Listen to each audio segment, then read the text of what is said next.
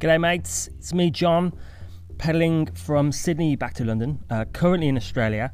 Just pedalled from Melbourne over to the Grampians, went south a little bit, came north a little bit, and just having a few days off now before I'm going to head to Adelaide. So if you're in Adelaide, give me a shout actually, because it'd be cool to hang out and meet up and talk to people there as well. Before then I head off across to Perth. Also, Australia is massive. Jesus Christ, guys, this place is absolutely... You feel like you've done a big old session for a week, and you look at the map and you've hardly covered a tiny portion of Australia. Anyway, on the subject of bikepacking, on the subject of riding bikes across big distances, this show is pretty much building up to an epic thing, which is Hayden from The Peddler, brand manager there. We caught up and talked about the race he's about to go and do, which is the Silk Road Mountain Race. It starts on the 17th of August, and they have until the 31st of August to complete it. It's a 1,700 kilometre race with 27,000 metres of climbing. 27,000 metres of climbing! Oh fuck. And this race is epic. I mean, it's literally... I think there's probably all the big time bikepacking racing people have gone over there to go and race in this event. So it's a full packed crowd of all the names within bikepacking. If you're into this world, you'll probably know more than I do, but I just know from just Instagram and stuff that some of the epic race people are going out there to do this race. So he's there with a big field of talented people who are going to race this. And if you want to actually, before you even listen to the podcast, just go to Silk Road Mountain Race website. They've got an embedded video called Wild Horses, and it's documenting the leaders from the first race they did last year. So this is the second time they're doing it this year. First time last year, and this documentary is totally worth watching because it really gives you a feel for the conditions that are out there. And just think, like, imagine racing on a different planet, you know, racing on Mars, and just completely barren landscapes, conditions that are changing all the time, racing up gravel passes over mountains of one of these probably 27,000 meters of climbing. It's absolutely, I guess, the other end of bikepacking, where it's extreme, it's racing, it's in the toughest conditions, in the toughest place. And Hayden's kind of taken us through everything, really. So if you're really geeky into bikepacking stuff, you're going to love this, because he talks about training, the gear he's got, how he's going to approach the race, how he trains, how he's got his own life in a certain routine at the moment to work on this race. And it goes really in depth. Also, check out the show notes as well, because there's a full bike list, bikepacking kind of list of stuff in there as well. Everything that he's got, from the waterproof socks to the type of gear in ratio he's going to be having, or some of the bags, and even the custom made tent or the bivy bag, and the sleeping bag as well, made by a really talented guy in Melbourne. So check that out, listen to that, and it'll be a full-on kind of in-depth chat about preparing for this race. And I'm pretty excited to actually do that, because he's going to go on and do it, and you can follow him along and see how he's doing. He's literally just flown out. He's probably on a flight right now to the destination to prepare and acclimatise and get ready. So wish him luck. Go check out his Instagram as well. You'll have everything in the show to give you that. And just support this guy doing this epic race. I'm totally kind of excited for him. I want him to finish, and I want him to do really well. In this race, there's not many people that do finish. It's that tough. So enjoy the show, and don't forget to check out the show notes. Don't forget to follow me at Pedaling Podcast Instagram, also pedalingpodcast.com as well, and enjoy the show talking with Hayden. So Hayden, what's your plan, bro?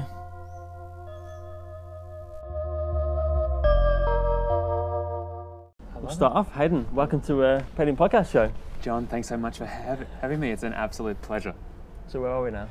We're outside Peddler HQ, lovely known as the Local Loops Cycling Club in Collingwood, Victoria. Yeah. So describe what the Peddler is first, just so people know. So the Peddler's a high-performance cycling apparel brand for all intents and purposes. Been around since 2015 as such. We've been online only for quite a while now, such as this day and age with e-commerce. You can be quite a small, lean operation and kind of still distribute well while being online. But as of January this year, 2019, we've got our physical space now. And it's so wonderful to have our own clubhouse.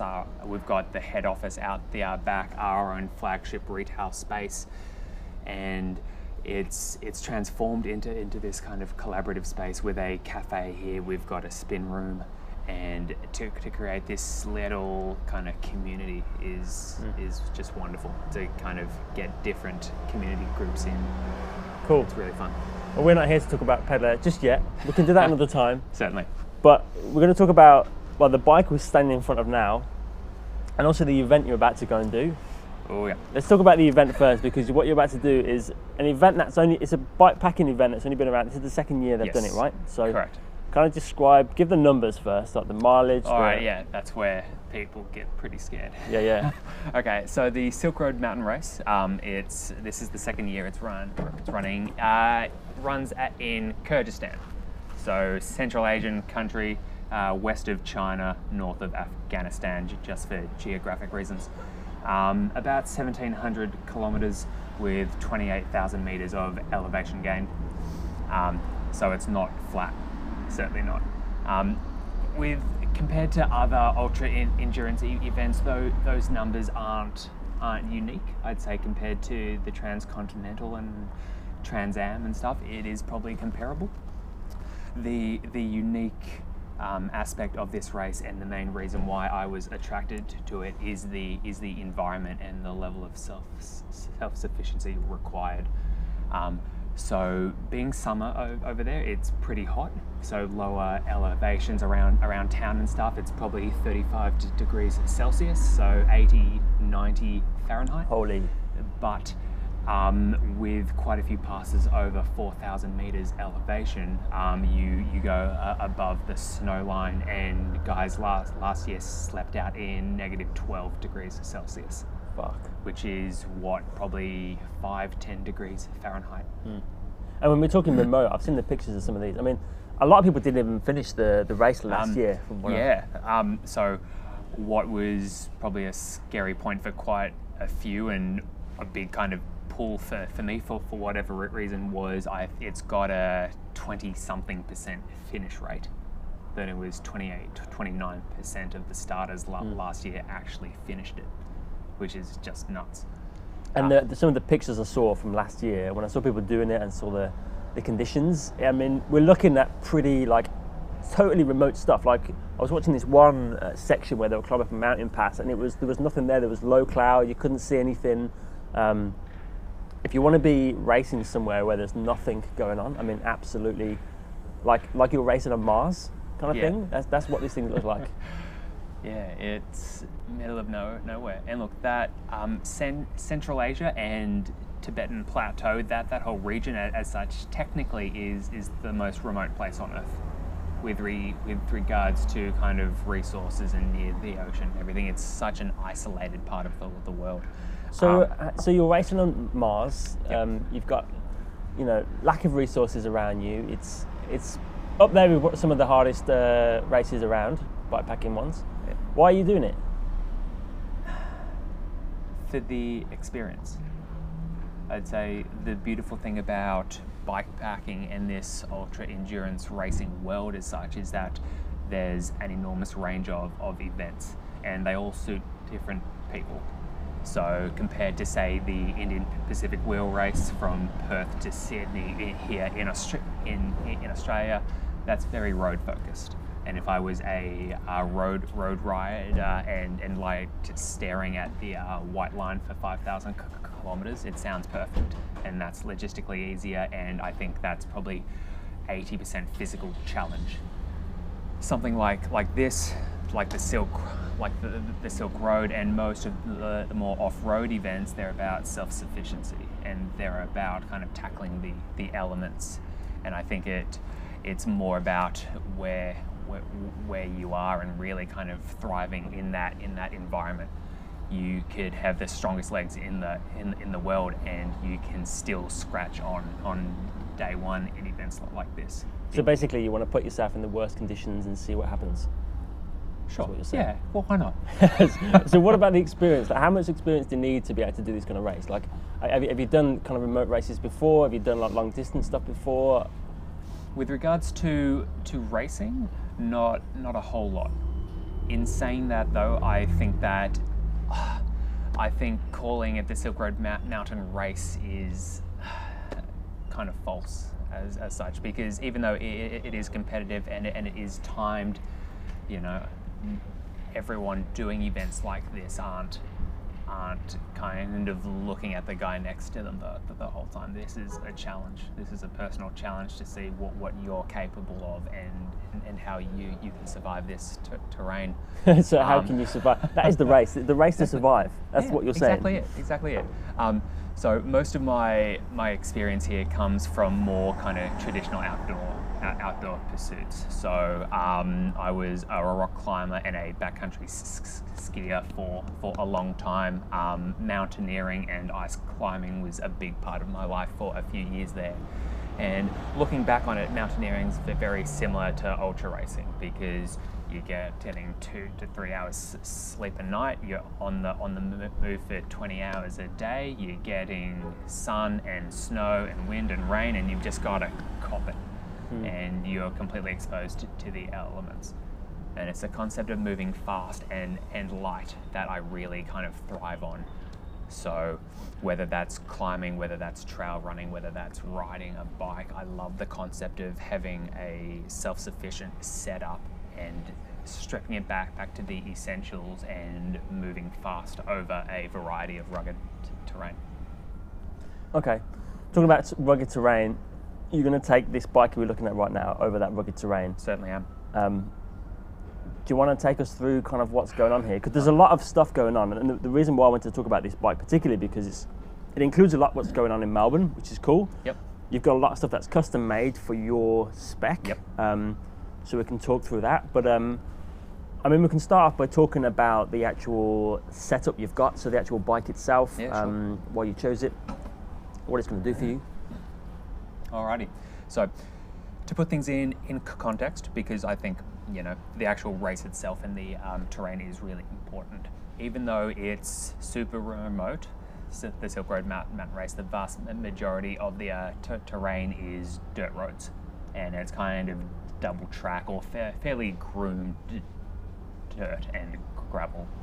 So we're not talking serious single track here. I don't need a full mountain bike set up, dual suspension and everything like that. I need something comfortable and tough, but it's still going to be pretty efficient on a flat surface as such.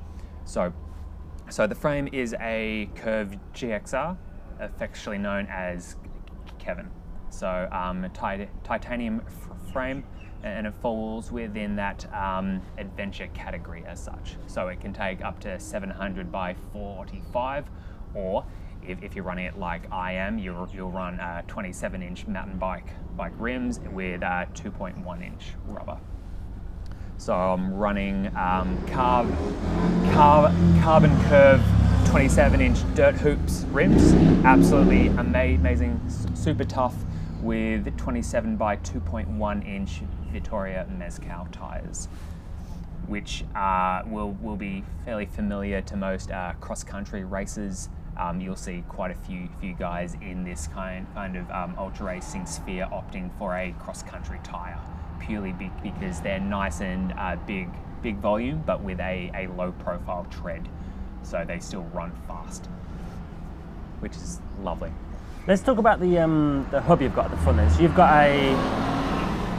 Yeah, So you've got the same Dynamo hub as me. Yep, What's your SP. kind of thoughts on the charge capacity of this? Is it going to be enough to get everything kind of charged up as you go? Certainly. Now, the two main schools of thought when it comes to charging for any kind of event or any kind of long distance ride, whether racing or otherwise, is your two options are a dynamo hub, which is a mini generator in the front hub, which powers things, or using a power bank as such. I spent 4 months touring across Europe with a power bank, and I'm sick of it. I hate it. So you're talking about well. like a power bank that you charge when you get to like a hotel? Yeah, and so stuff it's like that? effectively just a really big rechargeable battery. Because at the moment I have both those set up. So I have the hub and the power bank. And So I'm charging I the do power too, bank as well. and I'll get to that Okay. in a second. But a power bank works really well for rides up to kind of 24, 48 hours tops. They do work really well, but you've got to recharge them. And if that power bank gets wet or if it stuffs up, it's game over. And a lot of dialing in this setup is trying to predict worst case scenario and trying to be like, well, if something critical fails here, what backups do I have? So the hub works really, really well, but it's connected to a power bank. So I'm charging that. So through the hub, I'm charging my phone and my Garmin for GPS use plus lights, and the power bank attached to that acts as a backup, which works really well. Okay, cool. So that's the frame, the bike, the kind of setup. Let's talk about the bags then, because these bags you've got made here are looking fresh. These are like fresh, shiny, this is brand new. Beautiful looking canvas. Yeah, I mean, definitely. I'm looking at it thinking I want to give it a kick or something just to get some mud on it. I know, right? It's a filthy muddy, dirty bike. I've been training all week on it, and it's got brand new bike packing bags. It looks a bit odd, but these are from Stealth. So the beautiful thing about the bike packing industry is that it's spawned so many little cottage industries and little retailers here that are making their own bags and frames and everything else, and it's all very niche and very specialized now. And I've been really fortunate to work with Stealth, who are based in Wellington in New Zealand. Being half Kiwi myself, I couldn't resist to kind of look after the local guys, and Mike from Stealth has been an absolute pleasure to work with. Lovely man, and it's good quality, simple, super durable stuff, and that's all I'm after. Some really smart features with regards to cable ports and the materials used.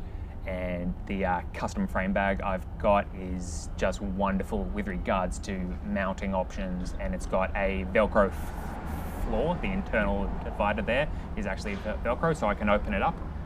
So it can be one compartment or two compartments. Just really smart features. So in terms of like bike packing bags, I mean, it's still kind of a new thing to me, but what I've kind of noticed is the frame bag is probably the one piece that most people customize, or if you're going to get something customized, the frame bag seems to be the way to go, because every geometry frame is different. Whereas the saddle bag and the front harness bag is kind of quite standardized. Certainly can. But let's talk about the front harness then. So so just describe kind of what it is that this setup is, because there's different types, and it's kind of what I learned when I first started to bike pack is there is different types. And the one I started with was an Alp Kit kind of out front kind of harness, which is quite flat against the bars and is more for mountain bike. And then I realised what we're looking at now is the one that you've got, which is the similar one that I've got as well, which is kind of like a roll holder kind of bag.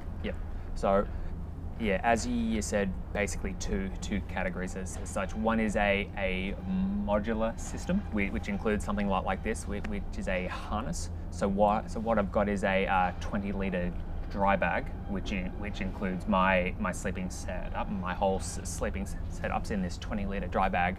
And interestingly, on the dry bag side of things, I only thought about this recently, but my dry bag has got 2 rolls on either end.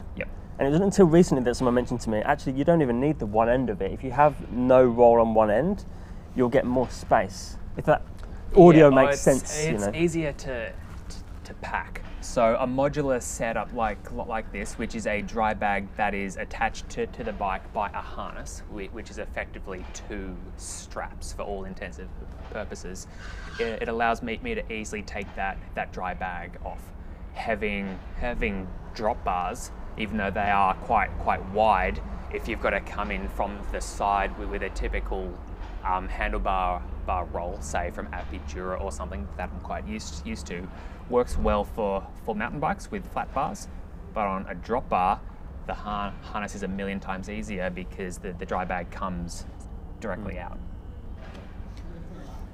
So, yeah, really simple modular system too. I can chuck more things in there. It's simple, and the beauty of this is having my own dry bag so my whole sleeping system is in there. So that's a bivy bag, sleeping mat, and a sleeping quilt. I've got everything, and they're actually all packed inside of each other too. So I can be in bed asleep within probably 60 seconds max of me stopping. It's pretty good. So it's quite fast. Okay, we'll come on to the sleeping stuff in a moment. Yeah, sure. We'll stick to stealth because what you've got sleeping wise is super interesting. And actually what I find interesting is you've got the sleeping stuff in the front. For me, I've got the sleeping stuff in the back and the clothes in the front. I'm not sure why I did that. I think because I got more room in the front and then everything stuff's better in the back, but I'm interested in how I can switch things around to be quicker. And look, I don't think there's no rule here. And you know, look, having toured a lot and having done so many overnight night trips and tried a variety of setups, there's no one right way to do this. And I think the best way to kind of categorize where your stuff goes comes from the weight and the density of it as such. So in your frame bag and your top tube bag, anything close to the center of the bike should be the really dense, heavy things, because that's where the center of gravity is. That's not going to affect your steering or your handling as much. So in there is my repair kits, all my metal things, you know, multi-tools and stuff, and my food, really dense things. My kitchen setup lives in there. It's the heavy things. In the front, that handlebar roll is my sleeping stuff because it's fairly light, but it's quite large. Especially a synthetic insulation quilt is huge, super light, but it's actually really big. So therefore, to have something, I've got a lot of room up the front here, but it doesn't affect my steering much because it is super light. And then everything else lives in the seat pack. So that's all clothing. So is there any kind of specific spec you've got for the seat pack that you put together for stealth? No. So the beautiful thing about Stealth is that even though they offer custom frame bags, and Mike's been really innovative with some of his designs, especially the seat packs, there's a really good kind of standard range as such. And having stock on hand means I didn't have to wait 3 months for stuff, and actually had options to choose from. So this is the Pack Horse, I believe. So it's an 8 to 10 liter seat pack, and it's a simple roll top design similar to your classic Apidura bags or anything like that, except it's a lot more reinforced. So lots of non-slip material where it comes in contact with the seat post and the saddle, and it's a thick 1000 denier nylon. So it's still pretty light. I was actually surprised when I first got these just how light they are, but they are industrial quality. Really thick, tough buckles, which are the first things to really fall apart from experience. So really solid hardware, really solid attachments, and material choice is just So there's a few things I've noticed already, like there's no swing or hardly any swing. My outkit swings a lot. And also underneath the bottom of this saddle bag, there's a hardened case, which seems to kind of hold it firmly in place, which is pretty interesting. So and also having these bungee cords at the top. It's just Dream. Perfect. That's for easy access layers on top. That bungee cord is the greatest thing in the world, and I'm actually shattered. There's none on the front harness there, because that's where your snacks go. That's where your rain jacket lives. If it looks like it might rain, easy access layers need to sit on that. And similar to a hiking pack, I kind of liken it to bike packing bags. That its value comes from how much stuff that doesn't just fit inside of it, but on it and around it, and you can really customize it depending on what you need. It's got to be versatile. Cool. We'll have a quick break a sec, so I can just quickly double check the lines. Make sure we're all still working. Give it a crack. So, do you want me to go through component choice and stuff like that? I can really dive into that. Yeah, we'll go. Just check your phone. Yeah, so we'll talk about the. It's your phone. Whoop. Not your phone, not my phone. Yeah, we'll go through obviously the sleeping setup. Yeah, cool. We're all still good here. Cool, sweet. 20 minutes in. Yeah, so we can go through. Okay, I mean, obviously talk about the sleeping setup. That's kind of a really cool thing to talk about. Custom stuff's pretty cool. And you go for component choice, and then we'll go back onto the race a little bit and just talk about we'll go into how you see riding it maybe. Yeah, cool. You know how this is gonna ride it and stuff, because that'll be like the close of the kind of convo. Do you want me to focus on the race itself, or more kind of training for it, or? Oh yeah, we'll jump on training as well. Yeah, cool. Yeah, that'd be cool. But just jump in and just talk about other stuff as well. It's a bit of everything. Have fun with it. Okay, so that's bags done. What about, let's talk about a little bit about the light then, because I know this is something that's pretty special. One of my favourite parts of this whole thing. So one of my key kind of focuses with building this setup wasn't just that it was a no compromise high performance spec, but to actually get to work with local businesses. Like I'm a real advocate for Australian made, and if you choose local, you've got a much closer relationship. Case in point is my front light. So made by K-Lite, which is a bikepacking light charging maker as such. Kerry, his name is Kerry's Lights, K-Lite. Lovely man, lives in Newcastle, just out of Sydney, and I'm running the Bikepacker mountain bike version. So it's a 1400 lumen wide angle dynamo light. And this thing is insane. It's like a spotlight. To put things in context, I shred single track in the middle of the night, pitch black, and I can see everything. Like way out wide, so doing turns and everything, you've got full vision. So there's actually two wide angle spotlights, so there's three lights. So the two on the sides are really wide angle, and then the center guy, which kicks in when you're doing about 15k an hour, is a super spotlight. And if anyone needs pictures of this, there's going to be pictures online as well, Yep. so you can just quickly look at them and see exactly what we're talking about. Because I didn't notice this is around quite a lot in Melbourne. I've noticed quite a few people riding with this. Yeah. So when we talk about lights, I mean, when we typically think about lights with a bike, you think, it's just for awareness when you're on the road. But what you're going to be doing, there's going to be no cars around. So this is purely for what? I've got to be able to actually see. At night. So you're going to be pushing through the night. Is what we're talking about. So the whole concept of races like this, or even just long distance riding, is you don't stop when it gets dark. You don't stop when it starts raining. You don't stop when it starts snowing, or when you're tired. You just don't stop. So you've got to be prepared for worst case scenario. I think I might create that T-shirt. Don't stop, Hayden. Just don't stop. Pretty simple. So the confidence good quality lights give you when it's 3 a.m. and there's a rough piece of road, and you've got to be able to avoid potholes and everything, especially going downhill, trying to ride gravel roads downhill at 50k an hour middle of the night when you're tired. You've got to be able to see things. Okay. So that I would pay twice as much as I did for that light. That's how much I love it, and it's brilliant. And I actually crashed on a training ride about a month ago, and I snapped one of the cables in here.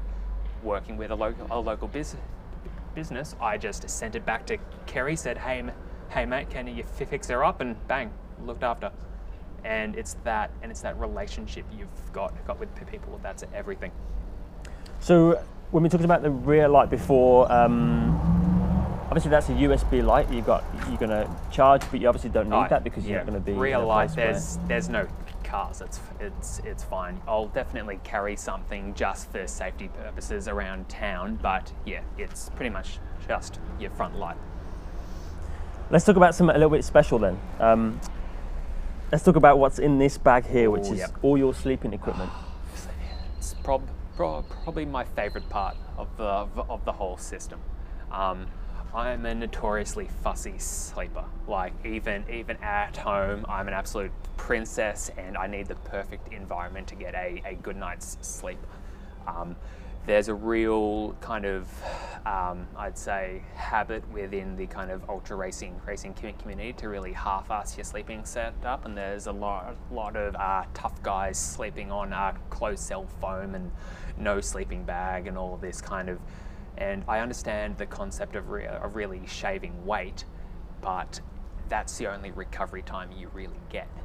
And even if you're only sleeping, 5-6 hours a night, that's a quarter of your entire race, desperately trying to recover, and you're half-assing that. And for a few days, fair enough, and I'm quite happy to not sleep and do big rides. But for longer term races, like I'm planning for 10 days, 2 weeks here, I've got to look after myself. So that's why sleeping well, having a good sleep system is so crucial. So it's split into three parts. 2 are completely custom, and 1 is off the shelf. The off the shelf option is my sleeping mat, which is a Cedar Summit ultralight insulated. They've got a really good color code system, so it's the orange mat. Weighs 480 grams. It's got an R value of 4.8 off the top of my head, which is the kind of thermal resistance. So to put things in context, snow camping with that mat, I don't actually get too cold. So it does kind of protect you from the ground well. So and that's I mean, talking about the sleeping mat, that's kind of quite an interesting thing, because when I first looked into it, I was like, I could just sleep on the floor, sleep on something there, but actually you don't realise how much heat you lose through your body when you're actually sleeping. I mean, I noticed with just the Alp kit one I've got, which is very much just holding air, so lifting you off the ground. Yep. But what you're saying, yours is actually layered with a bit of thermal in there as well? Yeah, so there's actually a tiny bit of insulation in there, which is great. And coming from Alpine pursuits, I'm really aware how critical it is. You need to stay warm while sleeping, especially around snow, and I'm expecting snow on the Silk Road. So, but hey, that's the mat. Pretty straightforward. Great value option. Option 2, it's probably the perfect all-round sleeping mat. But the fun stuff comes in with the rest of it. So coming back to local businesses, I've had the absolute pleasure of working with Evan from Terra Rossa, which is a local Melbourne business, and they make custom outdoor gear. So tarps and tents and sleeping bags and all kinds of stuff. And as a self-confessed textile nerd, I love playing with fabrics and materials. It was an absolute dream come true to work on this. So what I've got my sleeping quilt. So it's not a bag, it's a quilt, which is effectively just a rectangular sleeping bag with a lot of straps under it, so I can cinch it into a really tight shape as such to kind of close in. That's really important for me because I sleep like a starfish. I like to open up, so I can pop a leg out, or if it's hot, I can open it up, because keep in mind, big temperature range. So when you say it's not a sleeping bag, you mean it's not got a zip on it, so you can't no don't zip. squeeze into it? Yep. Which is great because zips fail, zips aren't kind of completely bulletproof. So it's much lighter too, weighs 500 and something grams max. Really light. The key thing here with it is that it's made from synthetic fill, so ClimaShield Apex. Now synthetic fill, as opposed to a down bag, which most people will be used to, is synthetic fill can get completely wet and it still maintains 90-something% of its warmth. It's a much more robust fiber. So if I fall in a river on the trip and things get soaked, I'll still stay warm. Down's pretty much useless once it's soaked. So that's a really kind of important part of this, especially when there's water and snow involved. It's also a reinforced fabric too.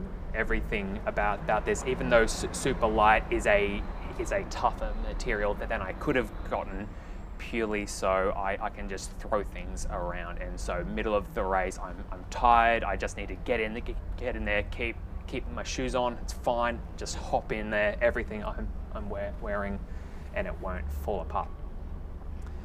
So the sleeping quilt and the mat live inside a bivy bag, which is effectively a waterproof sleeping bag as such. So it's kind of, what I've built isn't quite a bivy bag, but it's closer to a one-person tent as such.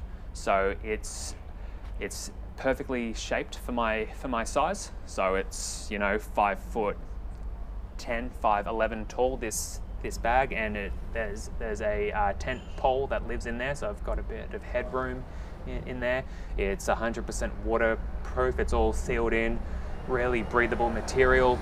There's a mesh kind of fly net on it, but also a storm flap that comes over the top too, which makes it really, really versatile. Because I as much as I need something that works perfectly for this trip, I want to be able to do weekend camping trips with it too, and take it on other rides, summer trips and stuff too. So just with the bivy / sleeping bag, tent, just so people understand how it actually looks, because I know what it looks like, you know what it's like, but it's kind of like, how would you describe it as? Kind of like almost like sliding into a coffin, for example. Sure. Whereas the top head section has this is for it. Yes. So let's hope it isn't a coffin. Look, it's a big waterproof sock. It's a big black waterproof sock with a tent pole in the head end of it, so you've got a bit of room.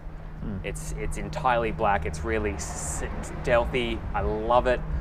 And I know from when I was thinking about this trip, my trip, and what to go for, tent to go for. There's so much to think about. Is it the price? Is it the space you've got inside? Is it the space it takes when you pack it down? There's so many different choices you can make. And I think for me the first thing was budget. What is the budget I've got, and Certainly. then you kind of work within that. But kind of as I'm going, you kind of learn stuff as you go. Like what you've got is probably something more I think I would prefer, But actually what I've got is something where you can sit up inside, you can actually do some things if you need to.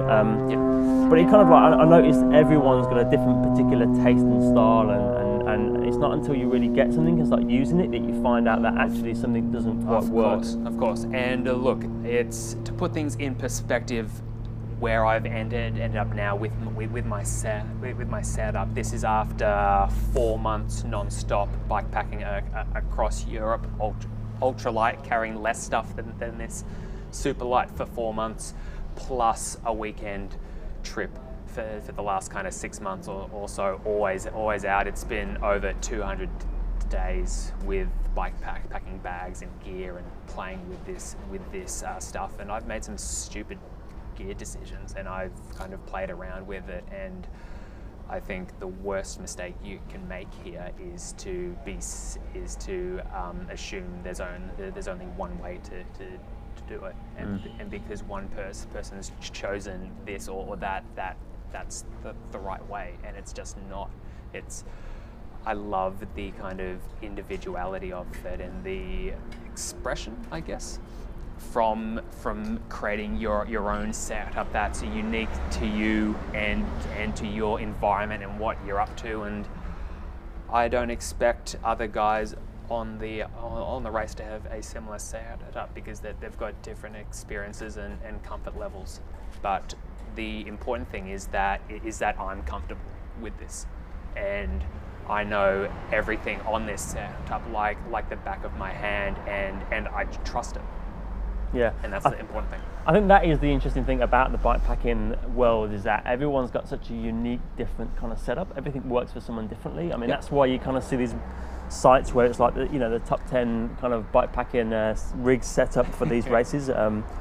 It's quite interesting. But going on to the race itself, then, like, so what are your plans? I mean, how are you training? How do you go about preparing for something like this?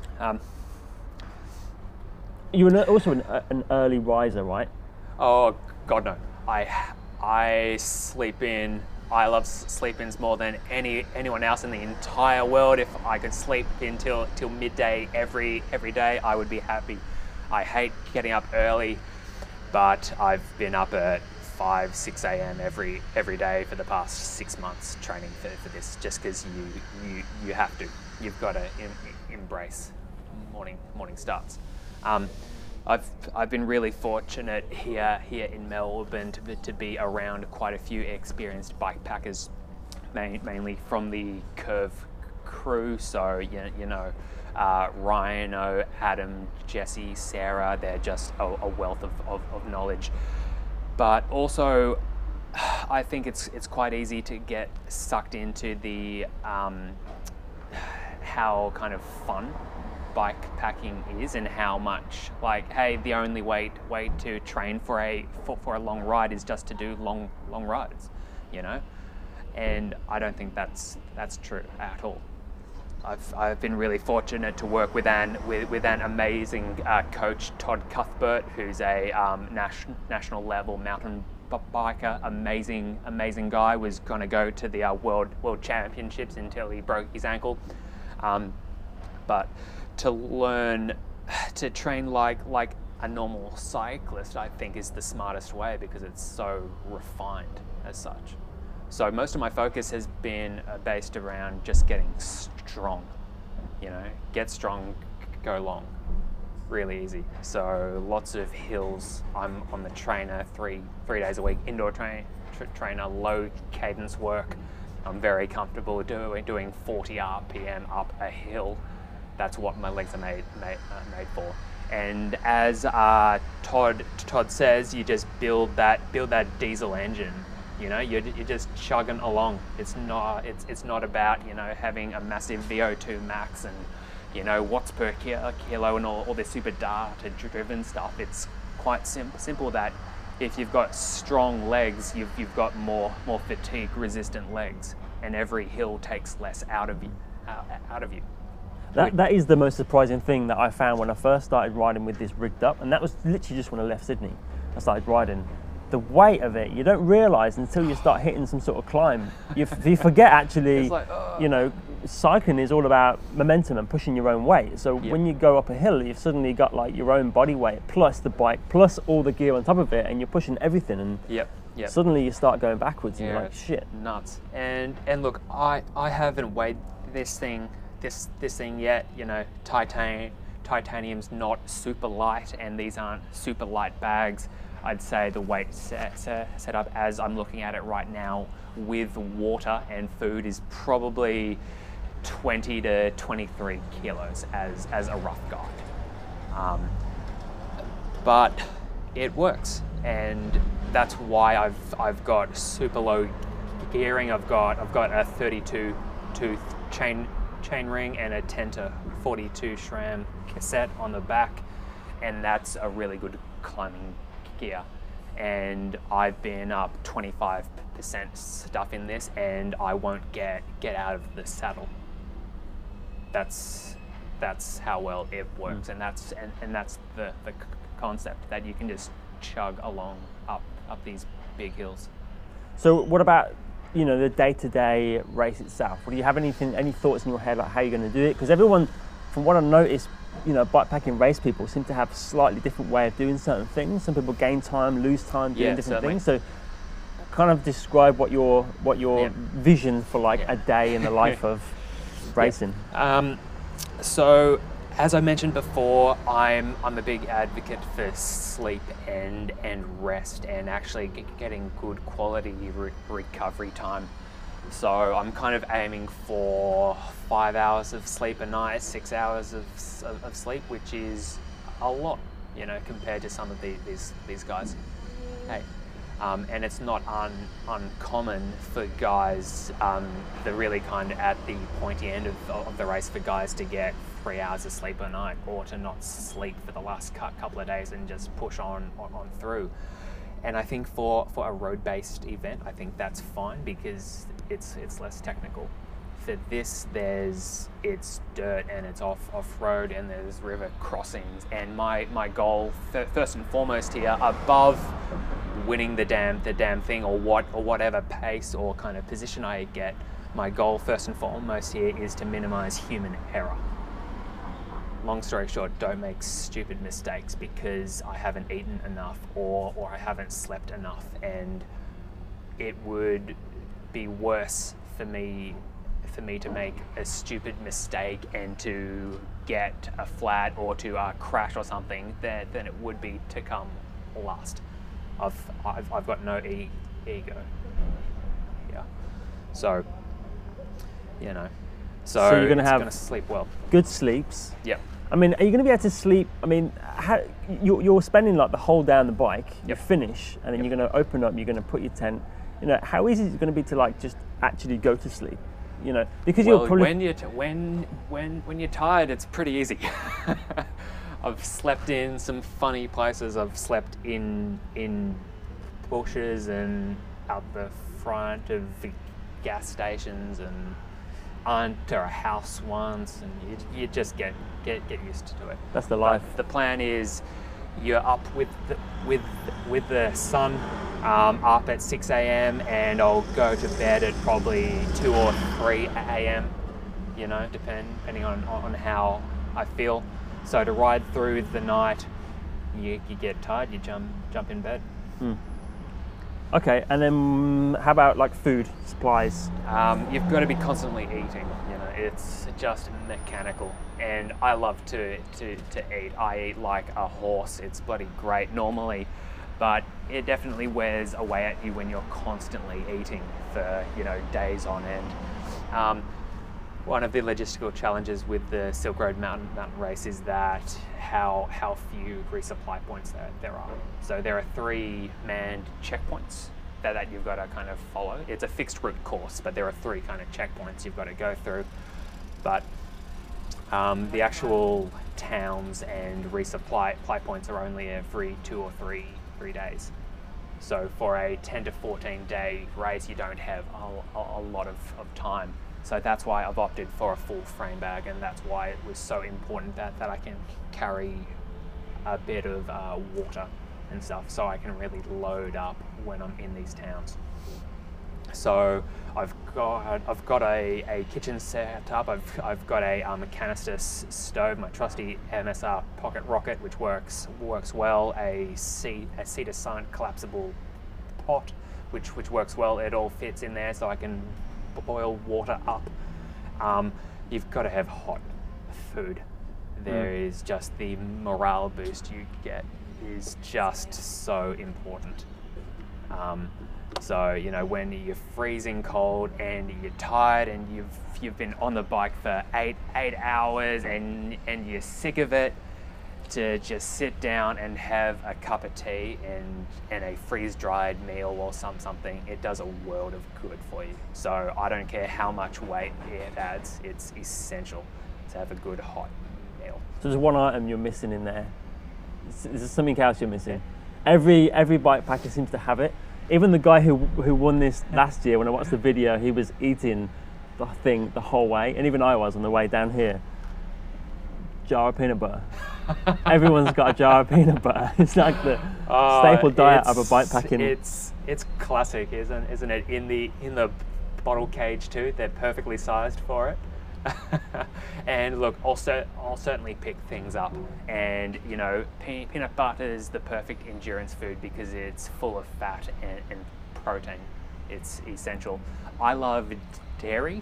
I have so much chocolate and milk and stuff when I ride long distances. It's just perfect because it works on that same principle. Lots of fat, sugar, and protein. So like a big kid riding around, sleeping for 5 hours. Pretty much. Let's finish up. Talk about this little GPS spot tracker device spot then, tracker. because this is kind of like quite important. I don't have one of these, Yep. but you do, and maybe just explain kind of why you've got it, what it's going to do. Yeah, certainly. Okay. So from an electronics point of view, I'm only bringing 3 things. So I've got my iPhone 7, which will run Komoot and a variety of kind of route mapping apps. So it's all through there. I've got a Garmin Edge 820, which is for general data tracking plus extra. The route will be kind of mapped in there, and then the Spot Track is the insurance policy.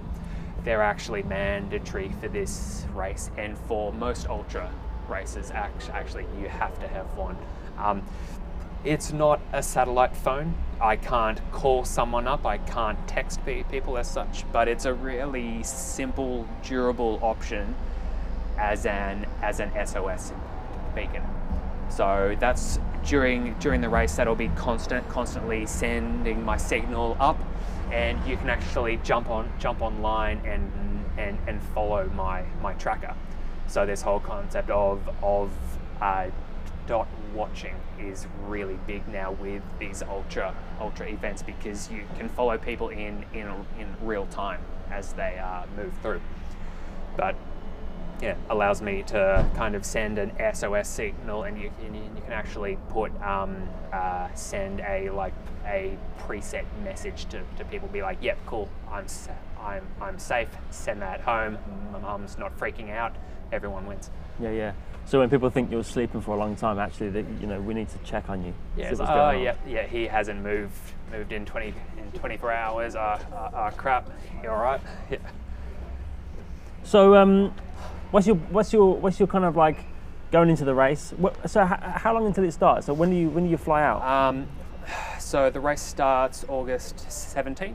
So fly out on August 12th. So plus transit and stuff. I'll be in Bishkek, capital of Kyrgyzstan, for about 3 days prior to the race, which is enough time to get settled in and repack the bike and stuff, and just not be stressing out, because if there's travel delays and everything else.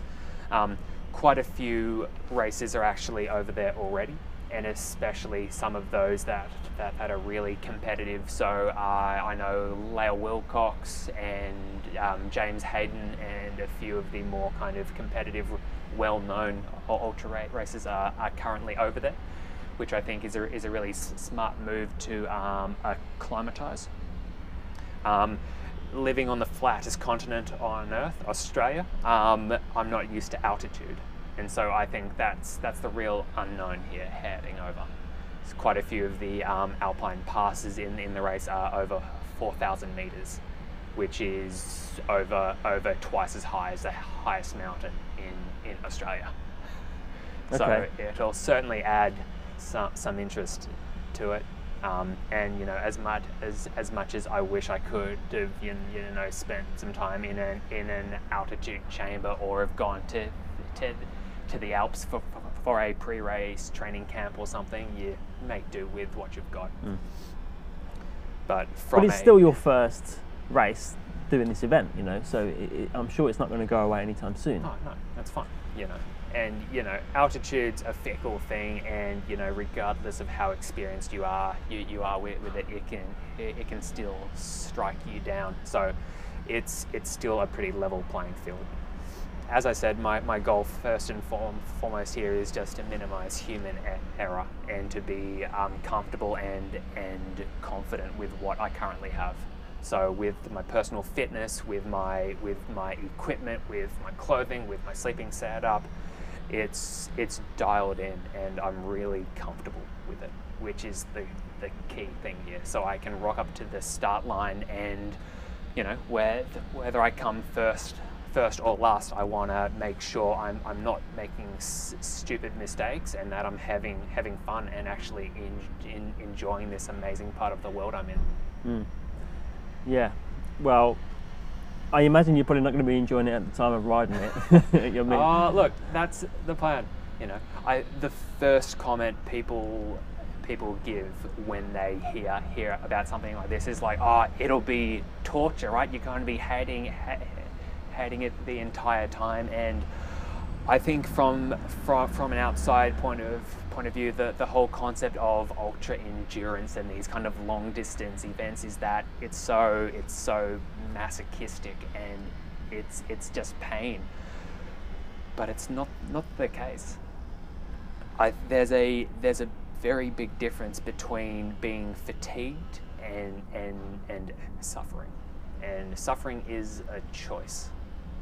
To be physically tired and sore and to not have enough food and everything, you know, that's just a physical condition as such. But you only suffer if you let that get to your head. But there will be some moments, I imagine, where you will have to suffer, because there'll be times when you're delayed, you want to get somewhere, you've got to push harder than you expected to, and all those kind of things can amount to kind of having to push yourself to those areas, certainly, just to be able to get to that point where there is food, there's water, there's supplies and stuff. Yeah, and the goal is, look, I'm not scared of that. And you know, the beautiful thing is that part of this training hasn't just been physical, but it's been mental. And as I mentioned before, when my light cable snapped, that was at 3 a.m. on an overnight training ride, and I was in the middle of nowhere. I had just crashed, and I'm doing bush mechanics on this track in the middle of nowhere, and it's like, I can either sit and cry and be like, well, shit, my mum, come pick me up, or it's what can I do here? How can I fix this? How can I keep moving? And if you've got something to focus on, and if you can break down this monumental race, this monumental task into small, easily achievable steps, it's much easier to stomach. And I guess mum can't pick you up in the middle of nowhere either. No, but so you've just got to occupy by yourself, and so a lot of time spent with route mapping, and it's like, well, I've just got to, day one is I've got to get over this one pass. Cool, tick that off, and the checkpoint's coming up, and I'll get to that. And you know, 1,700 kilometers sounds like a really long way. You know, to drive that is a long trip, let alone riding it. But you're just breaking it down, and it's just these small, really achievable steps, and to have fun with it, and music and podcasts, and I'll bring a camera, and it's just going to soak in this incredible environment. I mean, I'm on Mars riding my bike. Right? How amazing is this? So the goal is to have fun, you know. So if someone wants to check out your whole journey as you go, where can they find you? I'm on Instagram at Hey Where Are You? Hay, Where Are You? Everything's on there. My goal isn't just to make things look pretty, but I love the education side of things. That's why I'm so happy to be chatting to you. And you know, I think there's got to be resources out there to lower the barriers to entry. And I think that the more I can talk about my setup and what works for me, and most importantly, how much fun I bloody have doing this can hopefully get out there, and it doesn't seem as intimidating, which is cool. Okay, well, we'll definitely talk again when you've finished, and see how exactly you feel, whether mum did actually pick you up or not. But I guess, yeah, good luck. We'll take some photos now anyway, so everyone can see this whole rig and what you've got set up, because I think it's super interesting. Bring it on. But yeah, good luck in 3 weeks' time, 4 weeks' time. John, thanks so much, mate. If anyone has any more questions, please ask. Yeah, fingers crossed.